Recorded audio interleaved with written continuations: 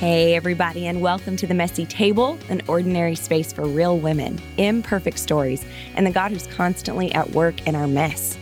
I'm Jen Jewell, the host of this conversation-style podcast, which is partnered with Life Church Sisters and typically airs a brand new episode every other week. But as you know, it's summer, and summer means a change of pace and a little more go with the flow. So whether you're currently working from home or the office, whether you're hanging out at the pool or a snow cone stand, or road tripping with your people, or simply trying to keep your crew fed and entertained and alive on these long summer days, wherever you find yourself, I hope you're able to lean into what the Message Bible calls those unforced rhythms of grace. That rest Jesus offers us, even today, no matter your schedule, your status, or your specific situation. What summer means for us here at the Messy Table is, just like last year, we'll be taking an intentional pause. Not because we have to, but because we want to create space for what matters most. So there will be no new episodes airing in July and part of August. However, that means it's the perfect time to catch up on those episodes you might have missed. Because let's be honest, life gets busy and it's hard to keep up with even the things we love. So lean into that grace this summer. Lean into what truly matters. And we can't wait to meet you back here in August. But before we sign off for the rest of the summer, buckle up and get ready for a tremendously valuable perspective. My friend and co-host Cindy Beal, who shared her powerful story back on episode 11, is back with me today, and we are getting to chat with a real-life modern-day hero. Britanie Ramirez is a pastor's wife, biological and foster mama, and an advocate for those who found themselves in hard and even heartbreaking situations. Britanie and her family have opened their doors to 23 children and counting. But she's not looking for a badge of honor or a pat on the back or some fancy title. Instead, she's just paying attention to the real needs right in front of her and choosing to do something about it. Guys, whether you yourself are a foster parent or you're curious about potentially fostering, or maybe you want to know how to better support and cheer on those fostering around you, or you'd just like to take a peek behind the foster care curtain, we can all learn so much from each other, and especially from this important perspective. So grab your coffee, pull up a chair, and join Cindy and me as we chat with Britanie. Well, today we are coming to you from Cindy Beal's Messy Table. Right. So, hey, Cindy. What's up? Thanks for coming to my Messy Table. Thanks for having us. Yeah. And today we also get the opportunity to hear from the lovely Britanie Ramirez. Hi, So, everyone. hey. Yeah. So really excited, Jen, for you to hear from Britanie, because we've got to know each other a little bit through Life Church, as her husband's been on the team. And they actually started at Life Church up in Overland Park. Yep. With the Durans, because they were friends with the Durans. Come on. Right? The Durans recruit everyone they know. The Durans are the best. OPK. Let's give a little shout out. That's what we say in Life Church culture. OPK. It's kind of fun. Anyway, so that's where she and Adrian started. And then she came to OKC. They came to OKC and we got to serve together. So Britanie, tell us a little bit about you, your family, and just all the things about you. Sure. Yeah. So I am married to Adrian Ramirez, and he is basically the best person I know. So Yeah. I'm pretty blessed to be married to him. It will be 15 years in August. And so it's crazy how fast time really does fly. It is, right? People say that, but then you experience it. You're like, what? Yeah. How is this happening? Yeah. Because when you're little, like you want to be older and you think it's so far away. And then you get married and then have children and then time is just gone. Yeah. Do you ever look around and go, I'm the parent in this situation? I'm the grown up. I better start acting like a grown Derek up. and I have been saying that lately at our kids' sporting events, at their games. We look around and we're like, we're the parent in this Oh my situation. gosh. Yeah. Yeah. I was literally just thinking that the other day. I thought, man, my parents really had me fooled because I thought they were real life grown-ups. But if this is being a real life grown-up, like, Right. there are We're all lots of just- days I have no idea what I'm Right. doing. We're big kids. Yeah. Who have bills. Right. Responsibility. Yeah. We must adult. Yeah, exactly. So we have 3 daughters and they are 13, 12, and 11. And they are just the light of our lives. And we are so thankful to be able to partner together with our kids as a foster family. We currently have a little guy who we are fostering. And so we are a family of 6 right now. That's so awesome. yeah. Now you have fostered a lot. Yes. How many kids have been under your roof? Over 20. We're sitting at 23. All right. Well, I want to dive into that a little bit more. So obviously you are no stranger to mess. Can you tell us a little bit about when things have been messy and challenging, but God has met you right there? Sure. So foster care is the best thing that we've ever done, but it's also the messiest thing that we have ever done. There are a range of emotions that you feel when you are fostering, and it gets so messy because you don't even, you're feeling emotions that you didn't even know you previously had. And you're walking through things that you never imagined you'd be walking through. And so it's been extremely messy, but I will hone in and give you a story that would kind of talk about the messiness of it. Give it to us. Awesome. Okay. So, I don't know what number child she was, but we got a phone call about a baby girl. And first of all, let me just tell you, when we started foster care, we said no babies. Like, do not send us a baby, because the girls were 8, 9, and 10 at the time. And so we were like, we want a child who is in school, who, has the same sort of schedule the girls have. Who's potty trained, let's be honest. Yeah. Who is not a girl. We prefer to have a little guy running around our home. And so these were the requests that we made when we started foster care. And I will tell you, the very specific thing that we asked for, we have never had in our home. So that's just how it works. Our first call was actually for a 2-day-old baby girl. Oh my. So completely opposite of what we had asked for. But about a year into our process, we got a phone call for a little girl who was medically fragile. She had been born at 24 weeks. Wow. So she was teeny tiny, just over a pound when she was born. And she was ready to come home from the hospital. She was about 3 months old at that time. And the first time I laid eyes on her, she was about 3.5 pounds, like the smallest little baby I'd ever seen in my entire life. And my husband was like, we said no babies. Like, what are you doing? You're not only is she a baby, like, but she has needs that we may not be capable of meeting. And so I said, well, we're going to go meet this baby and you're going to fall in love with her. You're going to be the one who says we're going to bring her home. And so we went up to the hospital. So you were up for it. Oh, yeah, for sure. From the very beginning. And I was working full time at the time, but we had the support, the family support, who I knew that we could do it. We would be able to make it happen. And so besides calling Adrian, when I got the phone call, I immediately called my grandparents too, because they are the ones who, while I was working, they would keep our itty bitties. And so I wanted to make sure that it was something that they were up for as well. It's not just a decision that him and I could make for him and I and them and our girls and everybody involved. So I called them as well. And so we went and met her, and she was just like instantly, I was sitting there holding her, and he said, we're taking her home. And I said, I assumed so. And so I had to spend the week at the hospital learning all of her equipment and oxygen and all the process. So you were fully submerged. Oh, yeah. Immediately. So deep. It was so crazy. You don't normally, they tell you when you sign up for foster care, babies are not the things that you're normally going to be bringing into your home. However, somehow we became this baby family because of that first phone call. So just any babies that had any needs after that point, we started bringing them home. But she was our first medically fragile baby. So the day we brought her home, she was 4 pounds. And I only remember that because when you're a baby, I don't know, as moms, car seats only go down to 4 pounds. And so the hospital was trying to issue something called a car bed. And I'd never heard of a car bed before in my life. Wow. I haven't. Yeah.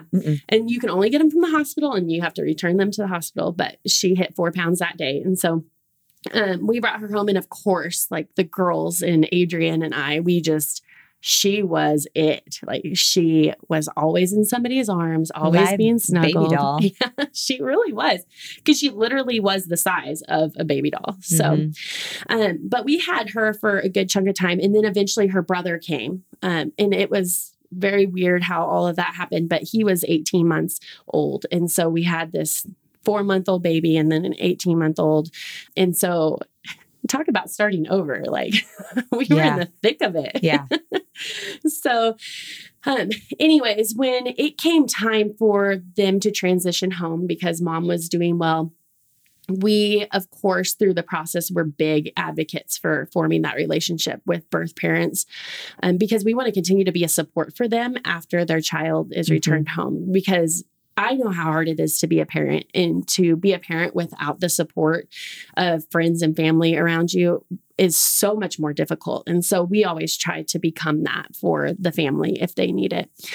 And so when it was time for them to transition home, the social worker came to pick the kids up, and my grandparents were there, and Adrian and my kids were all there. And I was doing fantastic holding it together. I mean, I had cried all the tears leading up to this, knowing that it was coming. And I remember just like nobody else was holding her that day. Like I was holding her, and I was being very selfish about it. But I remember they got there and she walked in the door, and I knew it was time to say goodbye. And so I turned around to my kids, because I was facing the social worker, and I turned around to my kids to have them tell the baby goodbye. And my youngest, who was 9 at the time, literally broke. Like I have never in my life experienced. And from there, we all just kind of crumbled. Like, I mean, it was not just tears. She was broken because she was having to say goodbye to the sweet baby. Sorry, I'm getting emotional, but she was having to say goodbye to this little person that she knew. And that you've poured into. Yeah. I mean, that baby needed surgery, and we walked through surgery with her, and we were doing 7 doctor's appointments a week. And so the bond that was there, because the baby needs that bond, and it's something that we are so terrified to give, but it's impossible not to, because that's our call. It was so strong that it literally broke our hearts. And I remember having a conversation with Adrian. We're going to take some time. Let's just take a breather. Let's let everybody heal before we do this again. And she left on a Friday, and we got a phone call on a Monday for another little guy. And they said, listen, it's the same exact thing. He has the same exact issues. He was born at 26 weeks. He was teeny tiny. He will be facing all the same challenges that your last little person did. Are you up for it? And I remember going, nope, absolutely not up for it. And thanks anyway, God. Yeah, goodbye. And so from there, I called Adrian and I said, hey, we got a call. And Adrian had the same response. Nope. And so I said, but listen, here's the deal. And so I told him, and Adrian said, Britanie, that baby's need for a home far outweighs our need for more time. And so 2 days later, we picked him up. So we went right back into the trenches and into the mess of somebody else's world. It's somebody else's mess that we are stepping into. You're stepping into grief and brokenness. Yeah. That's Satan already has there. done his job. Satan has destroyed that family for the time being. He has won that battle. And Adrian and I and the girls are putting on our armor and diving straight into that war to fight. One thing I love about what you've already said is that you knew there would be heartache. Even the second time, you knew that you were hurting and that there would be more heartache. But like you said, that need was greater. It's amazing. And I'm curious, I know you wanted time to heal after losing that little girl, but like, was there some kind of healing that happened with having him so quickly? Like, did your girls just reach out and grab onto him as well? Yeah, or absolutely. were they standoffish, or what was it like? So, yeah, my 2 older daughters dove right back in as if it was nothing. And Adrian and I did the same thing. And I think that there was some healing in that, but I think there was also probably some things that we were avoiding healing through having this new distraction. I remember though that my youngest, she's the one who kind of broke down when our first medically fragile baby left. I remember the baby was 4 months, had been in our home for 4 months, and she had not held him. And I remember her picking him up off the couch one day, and she just loved on him for a few moments, and then she put him down. And I remember thinking, that's something that we had processed. It's not something that we ignored. It was something that we noticed and wanted to address with her. And so we did. It was a process of getting her back to where she felt like, I can do this again. Because what we talk about all the time is when these children come into our home, it's instant family. Like it's instant, like you are ours. We will love you. We know that you may not be here very long. We know that you may be here a very long time. We're going to love you as if you belong here. And so in the same respect, when they leave, like we love them as if they were ours and as if they belonged here and now they're gone. And so for the girls, it's an invisible loss of a sibling. Yeah. Right. You know, so if one of my siblings were to pass away, God forbid, but if they were, I would have a whole community wrap their arms around me and saying, we've got you, we're going to carry you through this. When a foster child leaves, unless you're living in the foster care world, you know that that's how it's supposed to go. Like you're fostering for a short time and then they're going to go home because that's how it's supposed to happen. However, there's still like this loss and grief of part of your heart leaving, and you don't know if you're going to have any more contact with that child. Right. So we've heard this story of this little girl and then the next little boy who came and how it impacted your family. I kind of want to go back a few steps and I want to know, what was it? What happened on this whatever day where you were like, we're supposed to foster? Right. Was it you? Was it Adrian? Was one of you Has having it to always been there? convince? Yeah. I'm curious, what was it? Because usually there is something in a lot of people who foster. I've talked to so many people who are like, this was our day. We knew this is the step. So what was that like? Take us to that point. Sure. So when we got married, we always knew that eventually we would want to adopt. And so when we had our girls, they came very quickly and one right after the other. I got married in 2004, had Layla in 2005, had Landon in 2006, and had Liviana in 2007. Ooh, girl. Wow. We created our family very quickly. Yeah, you did. Unintentionally, but of course. So yeah. God knows better. Right.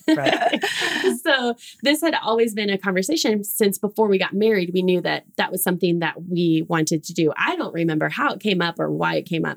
But when we had our third daughter, we sat down and had a conversation and said, listen, we are done making babies. we may not be done being parents to additional children, but we're done. Like, this is it. The factories are closing. The factories are closing. Yeah. Yep. Done. And so, but we knew we wanted to wait because we knew we wanted an older child. So we wanted to wait until our girls were old enough to fully understand what we were doing and that they were able to protect themselves emotionally, physically from anything that might come into our home. Because you remember, like, we were going to take a little boy who was school age, right? Not babies. So we waited until we felt like our kids were old enough and mature enough to process that. And that's not something everybody has to do. A lot of people will start foster care when their kids are very young or when their kids are grown. That was just what we chose to do as a couple. So you have had 23 kids under your roof. What has been the shortest stay that you've had and what's been the longest stay that you've had? So our shortest was probably 3 nights. And it was one of our very first placements. Okay. It was about 3 nights. Our longest is our current placement. Okay. Yeah. And it's been over a year. All right. Yeah. So we have the wide variety. And they've been from 3-pound little babies to 14-year-old girls. So we've had like this huge range of experiences because every kid comes in with very different experience of trauma. So I love how you hold this in such balance, this tender spot of, I want to dive in with my whole heart, but then I also want to have open arms and open hands to whatever God wants to do, or if we need to take them in, or if we need to let them go. How do you stay in that sensitive tension? Oh my gosh, it's like an impossible tightrope for sure. We just really make sure that our hearts are in line with the Lord and with each other at all times. So Adrian he will lead with no when we get a phone call about foster care, and I will lead with yes. And it's not like he's saying no, absolutely not, never. And it's not like I'm saying yes, whatever they call us with, we're going to take. But it puts us in this place of balance where we have to, because he's coming from that angle and I'm coming from my angle, because honestly, our house would be filled with like every child in the whole state if it was up to me, I'm sure. We really have to sit down and weigh the pros and cons of where we are as a family, where we are as a couple, what we have going on in in our jobs and in our careers, and make sure that it's going to be something that we can take and it's not going to be too much for any member of our family. I like what you said earlier when you were talking about your daughters. You said that they partner with you. I did too. I thought that was pretty beautiful. Pretty beautiful and amazing, because you're right. It's a family affair. It's not just husband and wife. So how has it affected them? I mean, I know they love this little girl that you guys had to return to her family, but like, does it affect them in ways that they ever get frustrated with you guys? Mom and Dad, quit saying yes to all the babies. Or are they all in just like you? Yeah. So that's so funny, because I've posted about the girls before on our social media, and how when it came down to us choosing this, you do have all the questions. How is this going to affect our children? What are we doing here? One of the things I remember writing was, is our call stealing their choice in the matter, or do they still have a choice? And what I tell everybody is, God called us to this, and He loves my kids more than I love my kids. Although, like, that's really hard to believe. Like, how could somebody love your kids more than you? But of course, God loves all of us more than anybody else. And so, of course, He already had those details worked out. He already knew the feelings that they would have. And I think what happens is Adrian and I have to just really be attuned to the girls, what they're saying to us verbally and what they're saying to us, body language or behavior or whatever that may look like. So we just have to be really aware of where they are. We do try to involve them in many decisions with foster care, because it does fully affect them. We love that we're able to partner with them in this, and what better way to be the hands and feet of Jesus in such a tangible way than in our own home, in the trenches with our children. We know that this is something that they're not adults. They didn't get to choose this process, but we do process with them all the emotions. We process when kids are getting ready to leave. We often will process, if we have time to process, when kids are coming in.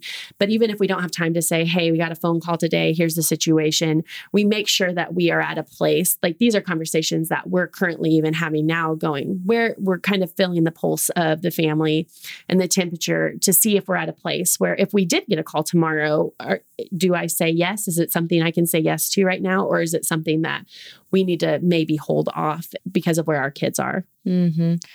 Obviously, you spoke to that heartbreak, and that is so difficult. But do you feel like, in a way, that is so good for them? As far as, I mean, it kind of cracks open your heart to compassion. And there is a real need out here that we get to help meet. Yes, for sure. Does that lead into their, just how they see things? Yes, absolutely. I think what it leads to is cool conversations that I'm able to have. Your heart is so broken right now, but how cool is it that your heart's being broken for the same thing that's breaking our Lord's heart right now? And so for them to be able to relate that back to their faith, even if it's something that we don't have like long drawn out sermons where we sit down and talk with them about this, but just those little moments that we're able to say, I know how bad this hurts right now, but it is hurting the Lord's heart too. It's you're not in this alone. It's breaking mommy and daddy's heart. It's breaking your heart. It's breaking Nanny and Papa's heart. And it's breaking Jesus's heart. And how cool was it that we got to step in and be what that baby needed in those moments? You met those needs. And to think that those girls, they've known for as long as I can remember that they are literally God's vessels. God is literally using them at age 9, at age 11. What a gift for them to go into their adult years to have that. What a gift. And in a culture that's obsessed with comfort and, you know, we're kind of me-centered, I mean, that's just ingrained in them so early. It's really awesome. It's super cool. So one of my best friends, Lindsay, I was talking to her on the way here, actually, but they've been ingrained in the foster care system for quite a while and have had quite a few under their roof. And I feel like they've kind of experienced, and it sounds like that you have as well, multiple situations. So a baby that wasn't there long and went home. A child that they had for over or about a year that went back to their family, but it wasn't necessarily an ideal situation, which I know is kind of tough. And that's something we can talk about. A child that they had for long over a year who wasn't able to be restored to their family, and they actually adopted. And then just recently they had a sibling group that they ended up being able to see restored to their dad and even have a hand in kind of help financially and help get him back on his feet and really see that beautiful connection and him just working so hard to get them back. That's awesome. And so have you just seen an array of different situations? Yeah, the scenarios are different for every child. And so, yeah, absolutely. My favorite is the redemptive story, though, when they're able to return home. We bring brokenness into our home and we can't help but be broken by that.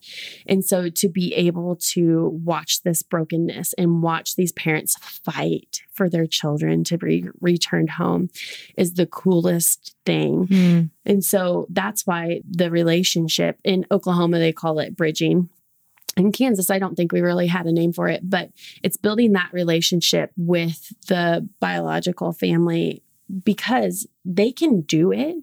But I think sometimes it seems like there's so much to do. Like they get an entire list of things that they have to do. Yes. And so I think often they get discouraged. And so to be able to, like, if you knew Adrian and I, you would instantly go, yep, that's definitely, I can see them doing that. But when we meet biological parents, we're not over the top friendly. Our first meeting, we definitely are. But we also will speak truth every single time. And we will not candy coat what needs to happen. So if they are not doing what they need to do, then we will say, hey, what are you doing? Like, this baby is worth it. You need to, move forward, whatever you need to do. I don't know if you need somebody to talk to. I'm here. If you need somebody to help you get to appointments, reach out, and just partnering with them. I think what that does is let them know, hey, they really do care about my success, but they also really care about our kids. Right. So you're not saying you're not friendly. You're saying that you don't just brush the hard things under the rug. Absolutely. You bring them up and say, hey, like you're intentional, which is great. Yeah, absolutely. Yeah. I'm always friendly. Are you kidding me? So obviously all of these stories, and you have so many from all the children you and Adrian have had. So what are some of the good things? What are some of the hard things? Tell us just some examples of what you've walked through as a family. Sure. So we have, I think my most favorite things, one of my most favorite things is still being able to connect with some of those kiddos that have been in our home. So we have a couple who really impacted our worlds in a big way. And those would be like the ones who were the most needy, who we really saw a great growth and healing through. And still being able to be connected with them is fantastic. I get pictures from biological moms all the time, which is super meaningful because, like I said earlier, when they leave, you don't know if you're going to hear from them again. Maybe that biological mom decided, I got my kids back. I am done. I don't ever have to contact her again. And that could happen. And then you have ones who, like, after our sweet little thing that was her name on all of our social media, our sweet little thing, after she and her brother left, her mom reached out first and just said, hey, I was talking to my older son and we were thinking about coming to visit your church. So just knowing that the impact is lasting is the coolest thing. I have that second little medically fragile baby who came and went home successfully, so successfully. I was just texting his mom last night, and she still, if we're together, she'll introduce me as his other mother. Oh, that's wow. Sweet. And so the connections that we're amazing. building, like we are building like this amazing, cool, unique spider web of family. And because all family doesn't look the same, right? And we're okay with that. We're okay with getting in your mess and then watching you be so successful. So being able to know where many of our kids are currently, I love that, has been so great. That's great. So one of the not so great things that we experienced was I broke our own rule of staying within our birth order of our kids. We said we would not bring anybody older into our home unless it was for like a short weekend or whatever. I hear that a lot from families. They want to make sure that the foster children are younger than their biological ones. Yeah. And it's not, there's no rule, but if you believe... Like you said, your own rule. Yeah. It's our rule. So you broke it. I did. I broke it. And it was not good. It was a terrible choice. It was a little guy, and he was just a little bit older than my youngest. And he went to school where she went to school. Like, he was a long-term placement. We had him for quite some time, and it was not the best experience for him or for us. And of course, we try to be as selfless as we can in all of these situations, but he chose to get physical with our daughters and with myself. And so that was, as far as hitting and abuse or sexual? No, not sexual, hitting and abuse. And so that's kind of where we had to really evaluate what the situation looked like. Mm-hmm. Nobody ever, I can tell you right now, any foster parent, any adoptive parent who has ever brought a child into their home, they never, ever, ever want to call and say, I can't do this. Yeah. I need this child to be moved. And we had to make that phone call because it was not healthy for our children. It was not healthy for me, and it was not healthy for him. Mm-hmm. He had so much trauma in his life. He needed somebody who could address that in a different way than a family with 3 daughters could address it. And so that was probably one of our more weighty. Mm-hmm. Did you take it to heart? Like, I failed? For sure. And how'd you process through that? For sure we did. At first, we took him because we didn't want them to just come and pick him up and him be gone. We wanted to be able to process it with him. We wanted him to know that we did love him and we did care for him. And so we took him and we bought him a new pair of cowboy boots. He came with cowboy boots and they had a hole in the bottom. And so Adrian and I just took him by himself for the day, and we took him to lunch, and we took him and bought new cowboy boots. And we told him that he was going to be leaving our home. And so I think that was a huge piece of that healing process, because we were able to process that with the child instead of just saying, hey, your social worker is coming. She's coming right now. So you need to go pack up your trash bag, which is what they normally come and leave with. Of course, we always would send children away with a new suitcase and the clothes that they got while they were in our home. But there are times like that where foster parents do call and they say, hey, I can't do this. You better pick this kid up by 3 o'clock at the school. Because you tried to leave it as well as you could. Yes. And we needed that for us. Like, we knew how devastated we both were, and we both felt like we just dropped the ball completely. What did that conversation look like with him? Were you explaining, here are some things that have been difficult, like the abuse and different things? Yeah, we did. We processed. And we actually asked him, what his experience was like in our home. What did you think about the time that our family was all together? And we wanted him to be the one to identify some of those negative things. We didn't want to say, hey, you're leaving because you hit my kid and because you hit my husband and because you hit me.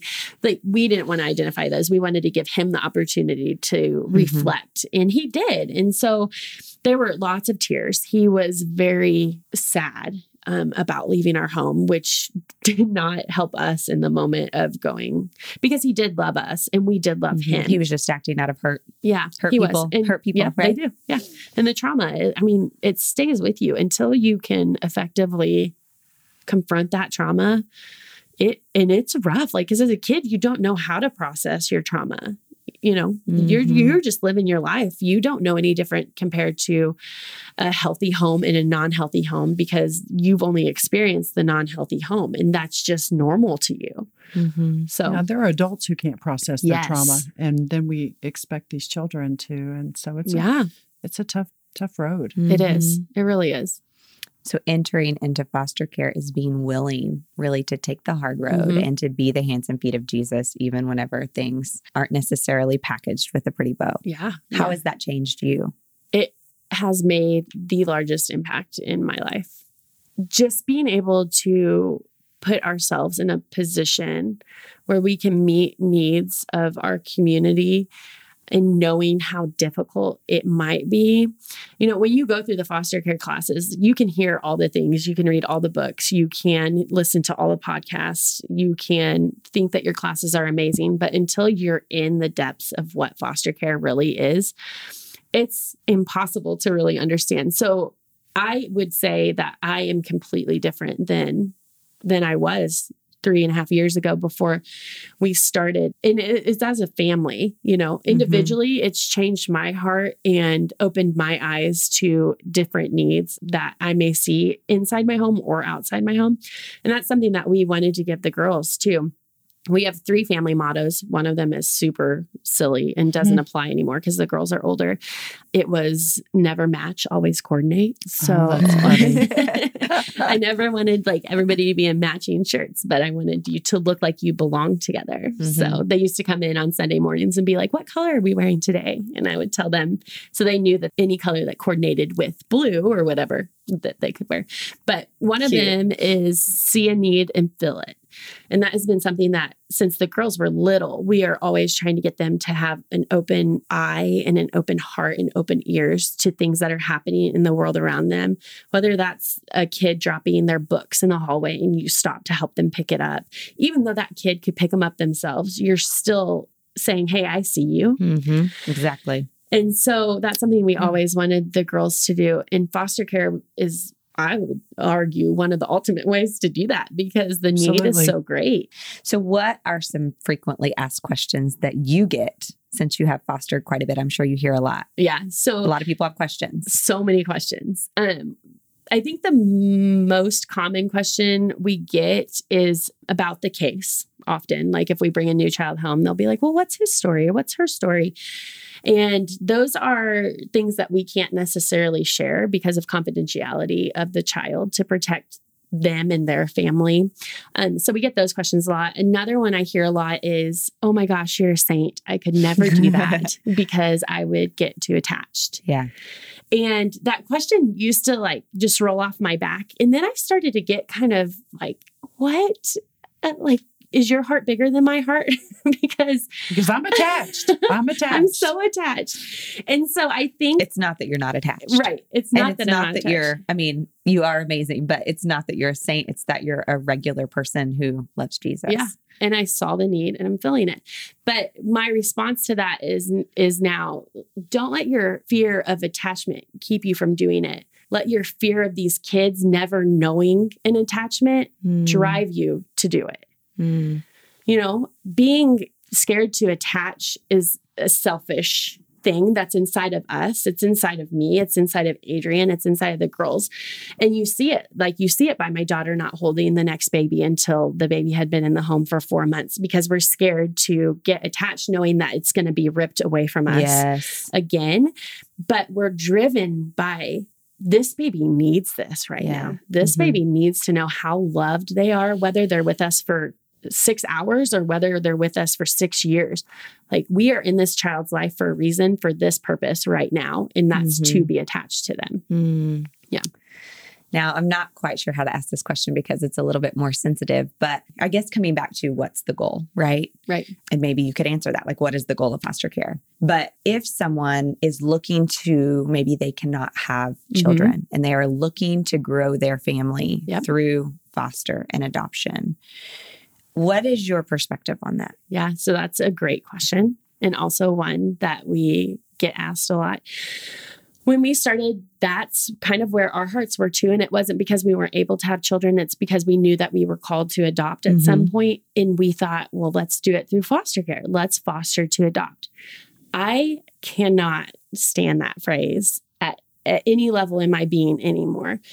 Because foster care and adoption are two very different things. We now foster to foster. The goal is always reintegration. Reconciliation, yes. For sure, yeah. Until that can't happen any longer, that has to be the mindset. Yes. And it's a hard place to be. When you've had a baby for a year yeah. and you love them, I'm sure that's so difficult. It is. Because they become your baby. But they're not your baby. Right. They're somebody else's baby, but you share this bond with this child. Of course. And so it does, if you go into it with, I'm fostering to adopt, and I'm going to take this baby in with the hopes of adopting. One, you are setting yourself up for a very long road, a very emotional road that is not going to be fun for you. And two, you're also in your mind, you're setting up that other parent to fail. You're hoping for their failure. The whole point of fostering. Yes. It is reconciliation. Yes. if it's possible. Yep. And sometimes it's unfortunately not possible. Right. And then like our friends who, they weren't necessarily planning on adopting him, but after having him a year and a half and rights were terminated and that was presented to them. And of course they loved him like their own. They had brought him home from the hospital. Absolutely. But some other people that we know, they had him for a year and thought they were going to adopt and they could not have their own children. And then he did go back to his biological parents. And, so the mama bear clause came out of her, which understandably, I can only imagine how difficult that is. So you want to go into it with the right heart and perspective, or maybe just pursue adoption. Right. Through other avenues. Yep. And you can adopt, you can sign up with DHS to be an adoption only family. Okay. But you're not going to bring home a bouncing baby from the hospital. Yep. There's tons of older kids available right now. Tons. Right? Yep. And if they do go into foster care as a baby, they're going to go to a foster home with hopes of getting them reintegrated into home. And then if the chance happens that they're, that's not available, then that's when adoption comes into play. But you're going to play like this mind game all the way through. And our intention is foster to foster.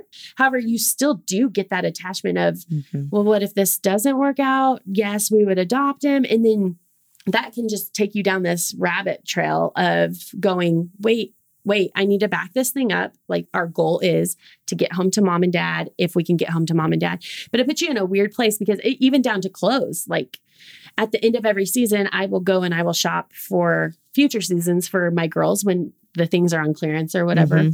And when you're doing foster care with a little person in your home, you're like, I can't do that because what if they're not here you don't know. In the fall? Or whatever that may look like. Do I get newborn pictures taken? And yes is the answer. You always get newborn pictures taken. If they come home from the hospital, whether they stay with you or not, somebody needs those newborn pictures for sure. That's great. I love that. But there's just lots of little things that you're like, well, if he's staying with me, then I would do this. If he's not going to stay with me, then maybe I wouldn't do that. And so it's kind of like this balance you kind of have to figure out as you're going. Yes. But we always lean to, if he was staying, we would want this. So if he's going home, his parents will surely want it as well. That's really cool. Yeah. So how do you reconcile in your mind when a child is going back and maybe it's not an ideal situation, but it is their kid and you have loved them the best that you could? How do you kind of work that out in your mind? Yeah.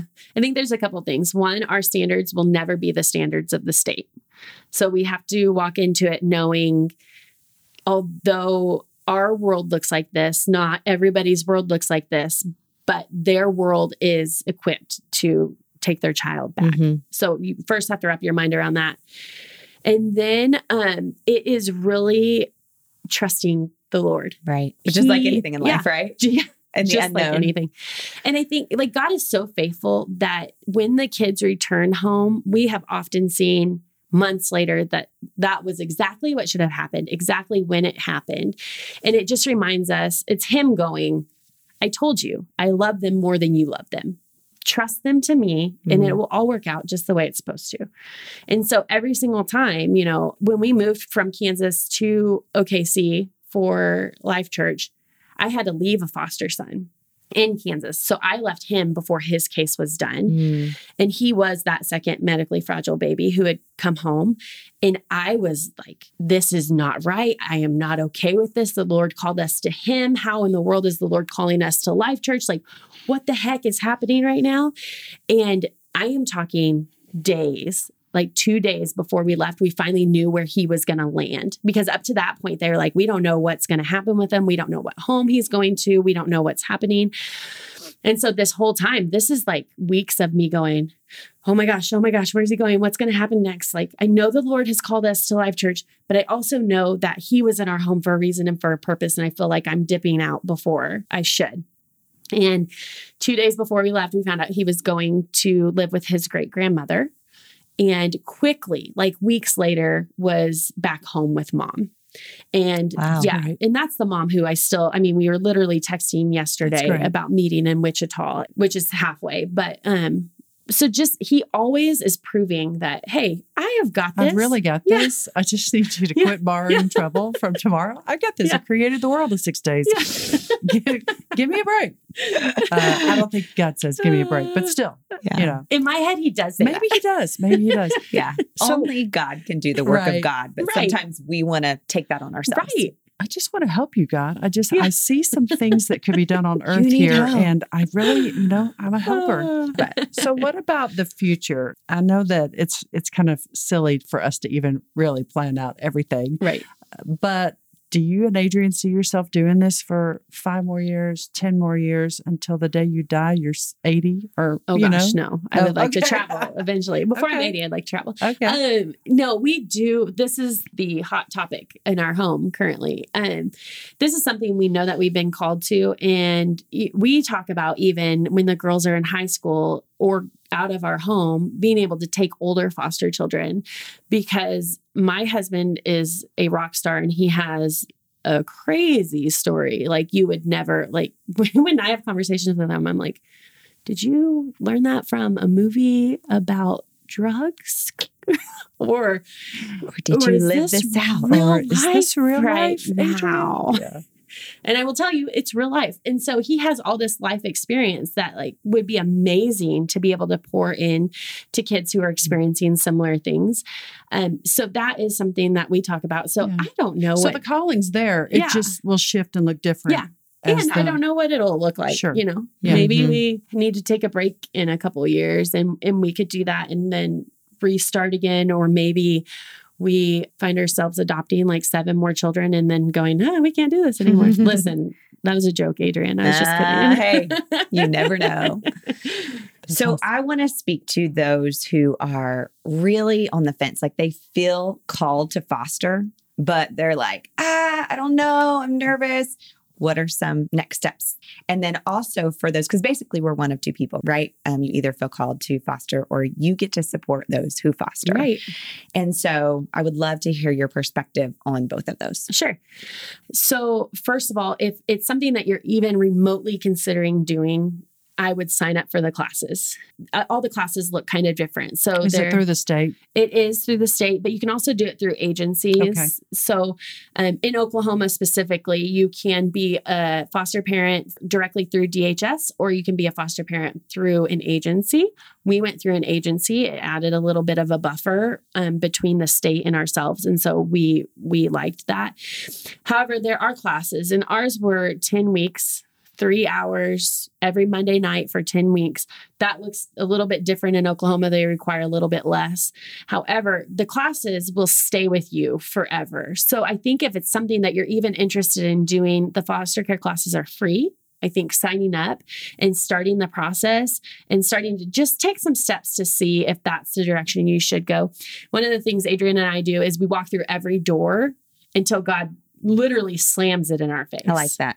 And so instead of going, well, which way should I go? Like we just kind of run both paths until God shuts one of the doors. And every single time. My husband always says it's easier for God to direct a moving vessel. Yes. Than someone's just still. Yeah. So true. That's good. It's good. You're just kind of like, okay, we know the good job, Chris Bill. Good I job. like that. Yeah, I love him. He's my favorite. He's kind of cool guy. That's good. But like, I love that, your answer is yes until God is clearly like, okay, no, not this time. Yeah, exactly. That's great. Exactly. I love that you should always be moving. Because if you're just standing going, well, which way should I go? You're not going to make any movement. And you're going to be standing in that, which way should I go forever? And so your advice to someone who's considering it is start the classes. Yeah. I mean, God will show you. Yeah. One way or another. Start the classes, have the conversation. Yes. Pray. What do you have to lose? Begin to pray if you aren't already. So much prayer. Yeah. So much. Practice your prayer before the kids come into your home because you're going to need that prayer life for sure. Okay. And then those who would like to support foster. Yeah. So those who are fostering, what are some things that you can do? Yeah. So not everybody is called to foster, and that's okay. Mm-hmm. I think a lot of people think, well, it's in the Bible. We're supposed to take care of the orphans.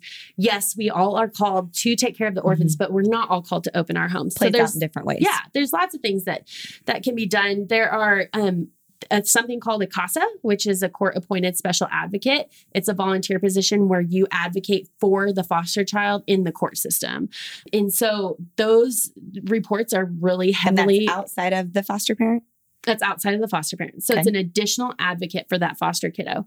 And those reports, the judge reads them. Everybody involved reads them. And they carry a lot of weight because CASA's job is to figure out what's best for that child. They don't care what's in best interest of mom and dad. They don't care what's in best interest of foster parents. They're solely focused on that child. So that's one way if you have some time to do that. Another way that I always promote is if you know a foster parent, family, whatever that may look like, and they're bringing home a foster child, take them dinner. Mm-hmm. It's as easy as that. Order them pizza and say, hey, they're going to tell you no every single time because they're helpers. And so they don't like to ask for help. Right. So don't give an option. So say I'm bringing dinner over. I'll be there at 6. What time is best for me to or show what up? night is good because I'm making you a casserole or exactly. ordering you pizza like and you they're said. going to say, no, that's okay. I've got it. And you're going to say, no, I'm ordering it. It's either going to show up there on its own or you're going to tell me which night's more convenient. That's great. Like checking in with them, making sure that if it's an older kid that they came with a toothbrush and a pair of pajamas and a fresh pillow, or can I make a Walmart run for you? What kind of formula is the baby on? Just checking or an in. Amazon order, diapers. Yes. Whatever. Yes. If diapers just randomly would show up on my doorstep, my life group brought over a basket that had like clothes and whatever in it. It's just so meaningful that we don't like to ask for help. We will never ask for help.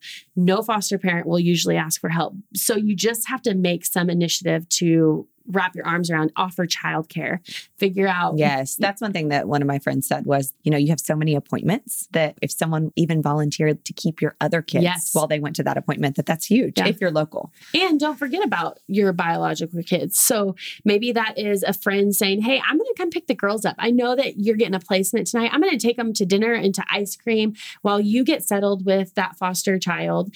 And then we'll bring them home. Just making sure somebody's checking in on them too. Mm-hmm. Yeah.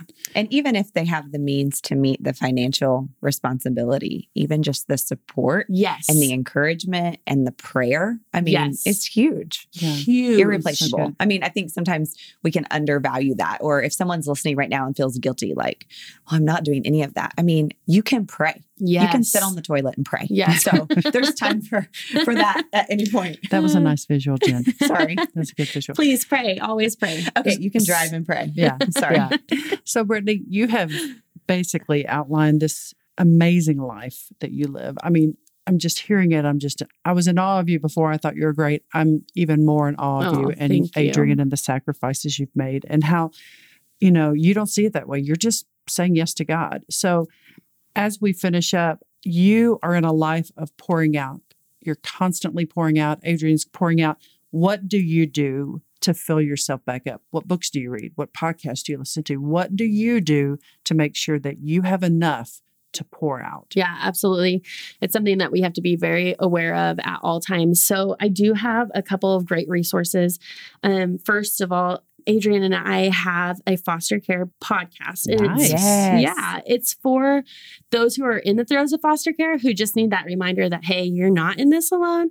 Those who are getting ready to become foster parents, social workers, anybody who would want some insight from actual foster parents. What's it called? It's called Becoming Fosters. Okay. And you started it in what? Oh, February, a March? couple months ago. That's so great. I love that you're doing that. Thank you. I'm pretty excited about it. And it is very conversational.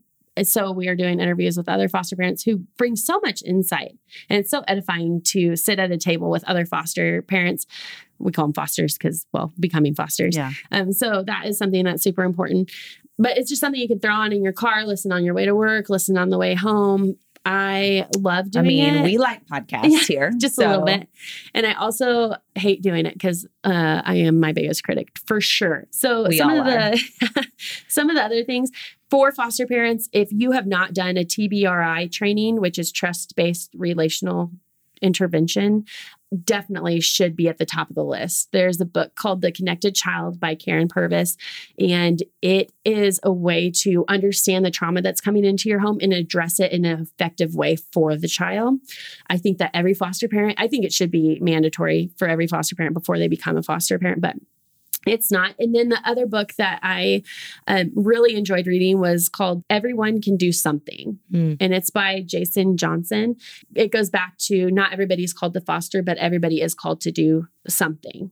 So those are a couple ways. And then, of course, anything that comes from Pastor Craig, we lean into for sure. His leadership podcast is great. All of his foster care work messages, like they are something that we will always tie ourselves back to be reminded, of things. And so there are only a couple of really great podcasts that are foster care based. And so finding one that because we're busy people. So just finding something you can listen to and grab on the road is always something we lean in on. That's so good. Well, you've brought so much. Could you leave us with one final word of encouragement, whatever you want to share? Sure. So something that I think is always important to remember is that foster care is not always easy. It's always messy, and it's always heartbreaking and joyful and all the emotions all at the same time. But it is always 100% of the time worth it. Yes. Yeah. Thank you, girl. Yeah, thank you. We appreciate you coming on. This was so fun. Guys, we can't do everything, but we all can do something. I want to challenge us, myself included, to genuinely ask God what small or big step of obedience we can each take to love and support those around us. We have all kinds of resources linked up in the conversation notes, including Brittany's podcast, Becoming Fosters. I want to remind you that you can subscribe to The Messy Table for free on Apple Podcasts, Google Play, Spotify, Stitcher. You can also find us on Instagram at The Messy Table Podcast. Tag some friends who might want to join us and sign up for my email list at jenjewel.com, and you will be the first to know when we kick back off in August. Well, friends, have an awesome summer. We hope you'll remember you are known by God, you are loved by God, and yes, it is no surprise that life is messy, but rest assured, God is at work in your mess.